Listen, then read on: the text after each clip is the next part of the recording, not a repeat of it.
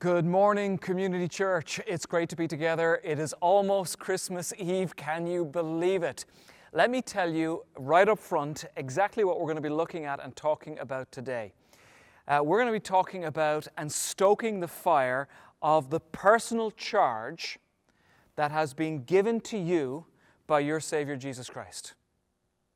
The nickname for this is called the Great Commission. That you have been commissioned to do something incredibly great. That you have been commissioned to take your life and to spread the word of this Savior Jesus Christ, His love, this offer of forgiveness, so that other people would experience God and that they themselves would also in turn tell other people about the love of Jesus Christ. It is this moment in Matthew chapter 28, right after Jesus Christ has been raised from the dead. By the way, if you know anyone who's been raised from the dead, and I don't know too many, you should really listen to what they say. And this is what He says. And it's to His disciples. I want you to spend the rest of your life changing the world by telling people about my great love. This invitation of good standing, right standing with the Father. And they do exactly that. In fact, it's like Jesus Christ just lights this fire under the disciples, because they then go out and they then spend the rest of their lives, even at the cost of their lives, influencing and changing the entire world with the gospel message.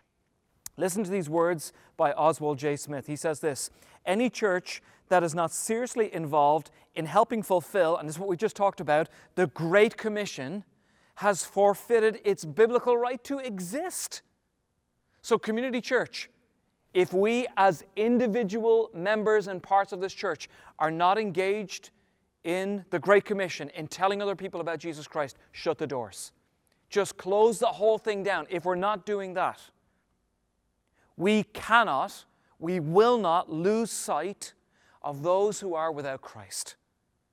The day this church becomes singularly about Bible study meetings, committee meetings, prayer meetings, small group meetings, singing worship songs, enjoying potluck dinners, or running staff meetings at the expense or the negligence of a laser-sharp heart and vision for those who are far away from God, is the day this church dies 1,000 deaths.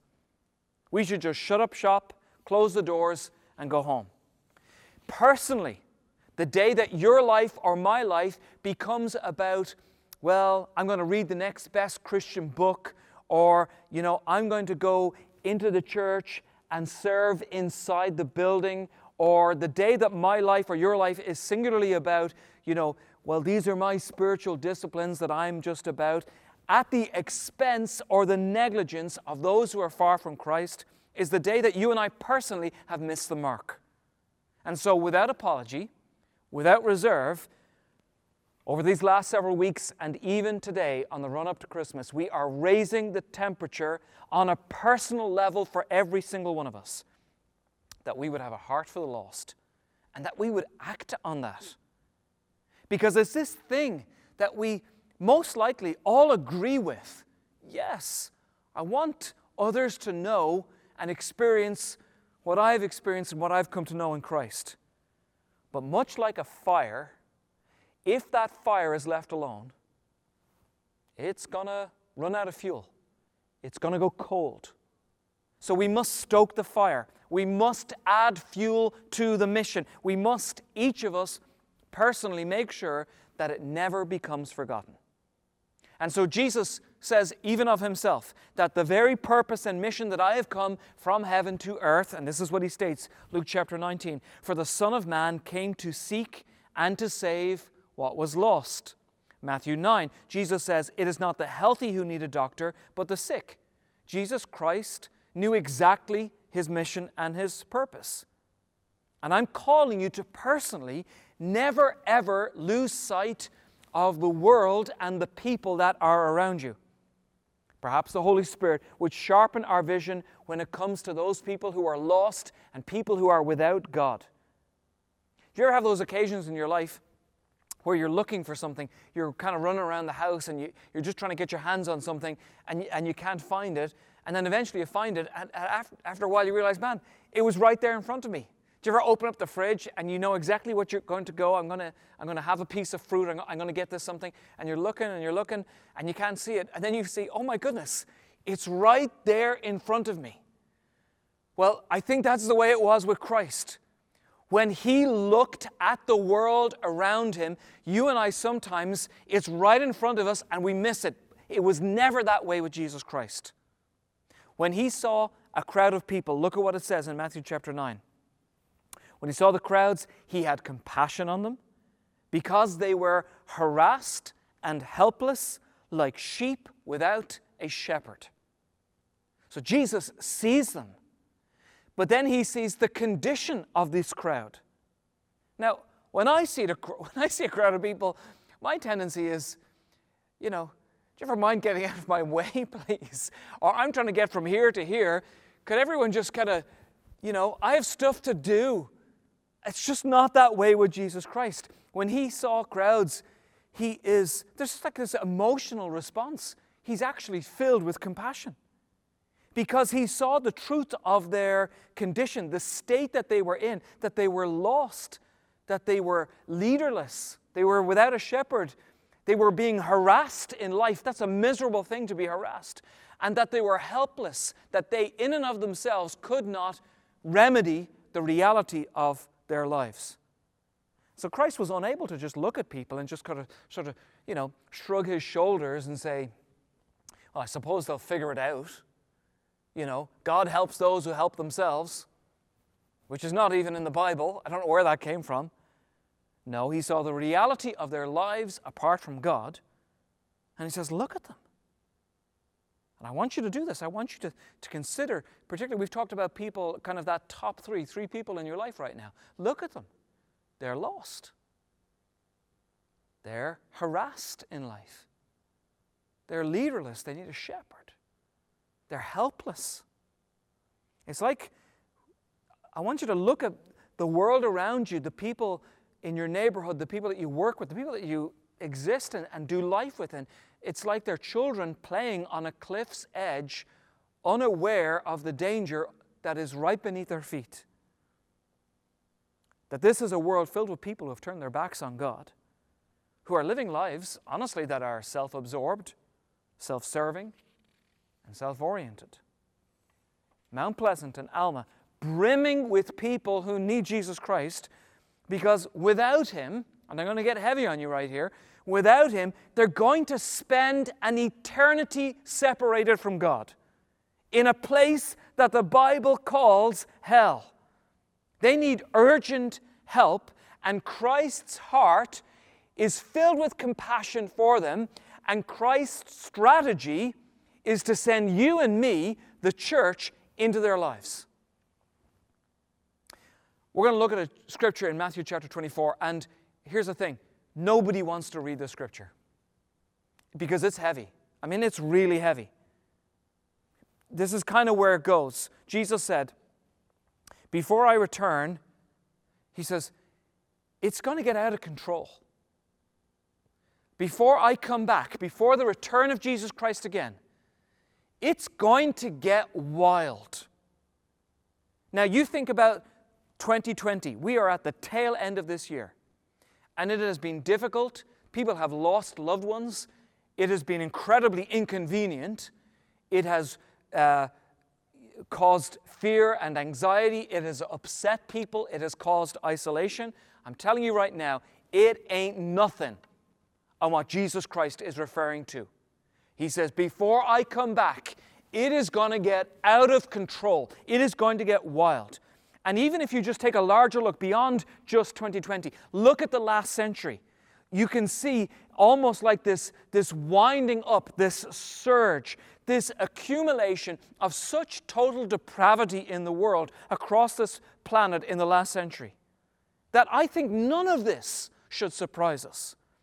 Jesus says so many crazy things are going to happen before I return. And then he goes on to say that people, this is heavy, you and I, people, in the context of things becoming crazy and wild, we're going to be like the way it was in the days of Noah. This is what Jesus says. And it's very sobering stuff.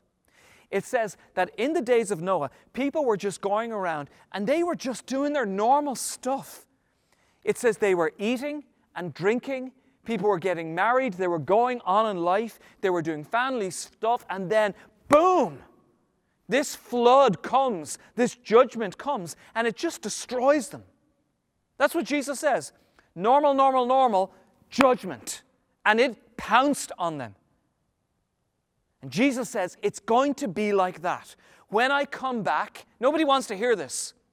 When I come back, I'm coming back to judge. That's what he says. And he says, and it'll be just like those days of Noah, when everybody was just doing their thing. Now think about your life.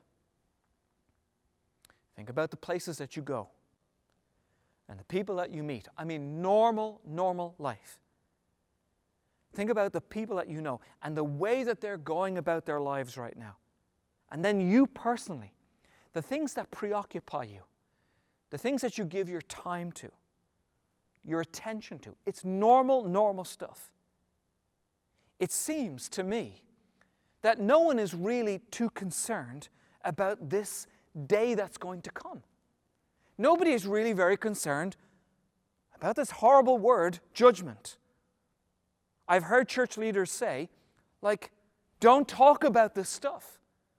There are people who are like, don't read Matthew chapter 24.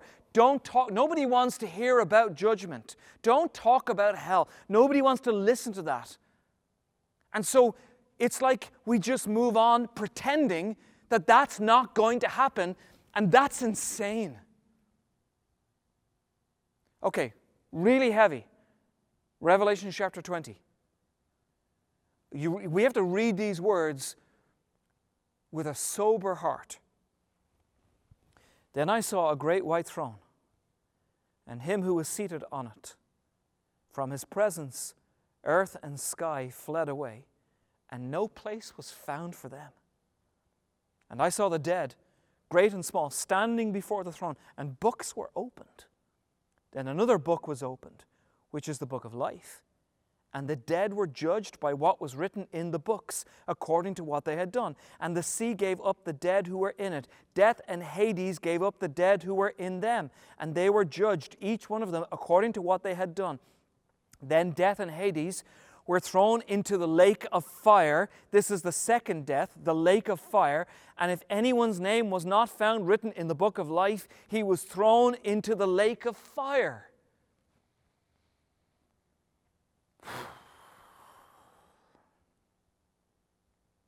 Francis Chan comments on this.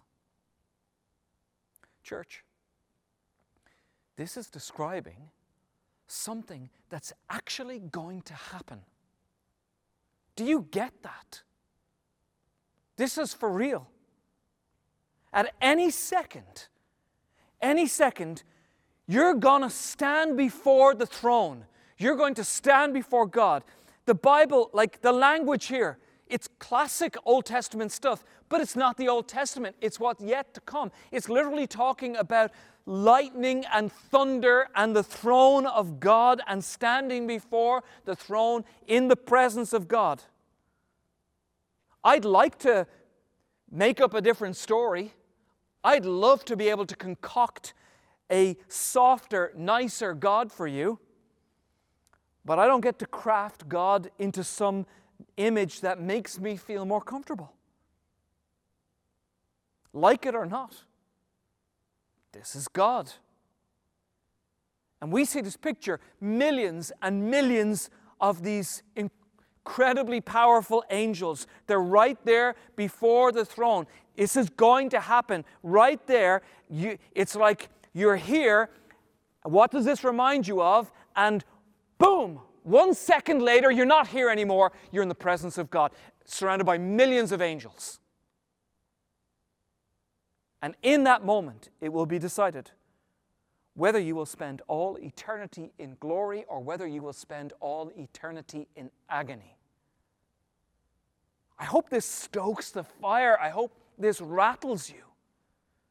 I hope we can take on the significance and even the seriousness and the stakes of what's going on. And what's crazy is that for most people, they just don't want to talk about it. I don't want to think about it. I don't even want to consider it. Let's not look at those scriptures. Let's just pretend that that's not going to happen. But it actually will happen. Which is exactly what Jesus said. It'll be like the days, the times of Noah. People that you know and love are just going to be going around in their normal life, doing their normal thing, eating and drinking and getting married, and all of that stuff.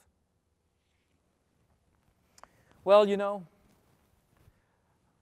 I don't believe it. I don't believe in judgment. I don't believe that God would be that way. Well, can I ask you a question? Why? Why would you not believe that? Because in your mind, you just don't want him to be that way? Because you're just going to go with, I don't like it, therefore I'm not going to believe it. I want something that feels better. Is that why? For 2,000 years, people have trusted this book. For 2,000 years, people have laid down their lives for this book. They've trusted and defended the contents of this book. And it's not just because of the accuracy of the prophecies or the archaeology or the historicity. It's because they have encountered the resurrected Jesus who rose from the dead, and many of us have experienced him. What they say about him is simply true. And what he says about this coming judgment is simply true. It's going to be like the days of Noah. Too many people just casually going about in their lives thinking, it's fine, there's no trouble, everything's going to be great, there's not going to be any problems coming my way. I see more people worried about this pandemic than I see people concerned about eternal judgment from God. And I hope that's a rude awakening for your soul today. I hope that stokes the fire in you. I hope it causes you to look at crowds of people and, unlike me, to say, do you mind? Get out of my way. I have stuff to do. I've got to go from here to there. I hope it causes you to look at people in your life and to have an emotional response where you, like Christ, are now filled with compassion, where you look at people and say, look at the misery of how they're harassed. Look at the lies that they're caught up in. Look at their life without Jesus Christ. They are leaderless. They are in need of a shepherd, and his name is Jesus. And they're helpless, which means they cannot fix this problem by themselves. That you would look at people that you know, people that you like, people that you don't like, people that bother you, people that you get along with.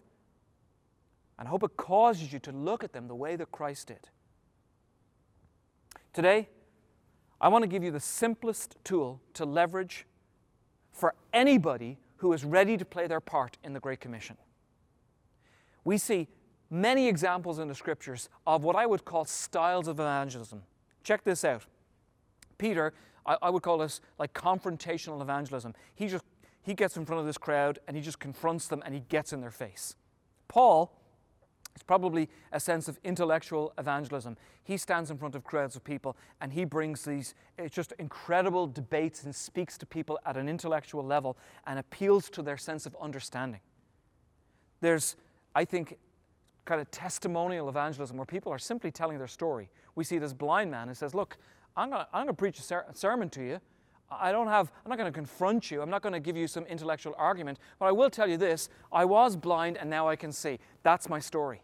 And it affects people. In Mark chapter 5, we see this man delivered from a demon, and it's relational evangelism. After he's set free, it says he goes to his family and he tells them this good news, these relationships that he has. In Acts chapter 9, we see what I would call servant evangelism. There's this lady by the name of Tabitha, and she is just pouring out her life, helping people, conveying the gospel. They're all incredible. But I think there is the easiest, simplest biblical style of evangelism that I would simply call invitational evangelism. And actually right now, due to the reality of online, it actually could not be simpler or easier right now. In John chapter 4, we find this very broken and desolate woman. She's getting water from a well, and she becomes convinced that she's actually been talking to the Son of God. And rather than preaching a message or servant evangelism or relationship evangelism or confrontation, rather than any of that, here's what she does. Watch the invite. It's so simple. John chapter 4. Then leaving her water jar, the woman went back to the town and said to the people, here it is. Come see a man who told me everything I ever did. Could this be the Messiah? They came out of the town and made their way towards him. That's it. She left her pots of water at the well. She ran back into the city, and she just invited everybody under the sun. She's like, it's not that you're going to come and hear me. It's not my story or my sermon or my gospel presentation. No, I'm just going to invite you to listen to Jesus Christ himself. And it works. It's invitational evangelism. Because not everybody is great at confronting or intellectual arguments, particularly if they don't have stuff prepared ahead of time. Not everyone is ready to kind of have those debates. But I'll tell you what I think just about anybody can do. I think anybody can go to their friend and say, hey, do you want to do this thing with me? Do you want to come with me? Do you want to watch this thing together? I just want to invite you. I want to share this experience together. I want you to hear someone else talk about something that has actually changed my life. Come and hear somebody else teach or sing or preach or convey truth in whatever fashion. How many of you today, you would say that the actual reason that you have a relationship with the God of heaven and earth is because somebody invited you? Somebody said to you, do you want to come to this thing with me? Do you want to come to this concert? Or would you want to come to this church thing? And you did. Maybe it was parents or a friend in college or someone at work. Maybe it was your neighbor down the street. Maybe it was the most unlikely person, but they invited you and you said, I will, yes. Research actually shows that 47% of people are completely open, not just to being invited to something, but to being invited to church, to physically go into church. So on average, if you took 10 of your friends and you invited them, about half of them would say, I will gladly go with you to church. I will hear about the gospel. And in John chapter 4, you see that this simple invitation has a tremendous impact on the whole city, just by giving out invitations to come hear the gospel explained by someone else. And that is what we're going to do in 4 days. This Christmas Eve, we're going to have an online service. It'll be the identical service at 1 o'clock, 3 o'clock, 5 o'clock, and 7 o'clock, where we're simply going to convey the gospel Christmas message. And people who would normally never come to church will come to church, particularly at Christmas. So I'm going to get incredibly practical right now. For every single person who's watching online, I believe we have a massive opportunity in front of us. The power of a share is huge right now. The power of an online invitation is huge. Why would we not leverage that at Christmas time? Your ability to send an invitation has never been easier. It is literally a click away, a text away, a phone call away. And so I want to invite every single person after the service. I want you to go onto our church website, and I want you to go to mpcc.org/invite. And what we have created for you is a page on our website, and it is kitted out with the tool that you are going to need and the explanation as to how to use it and to leverage that to simply invite those that you know who need Jesus Christ to come and be a part and to watch our Christmas Eve online service together. Please pray about that. In fact, I don't even know if you need to pray about it. You can pray about maybe who exactly to invite, but I would encourage you, go right ahead and start inviting your friends.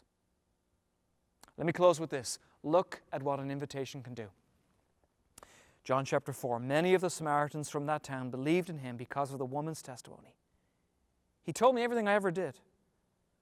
So when the Samaritans came to him, they urged him to stay with them, and he stayed for 2 days. And because of his words, many more became believers. They said to the woman, "We no longer believe just because of what you said. Now we have heard for ourselves, and we know that this man really is the Savior of the world." Church, let's pray. Thank you, Lord, for this time of the year where there is an opportunity simply to reach more people for you.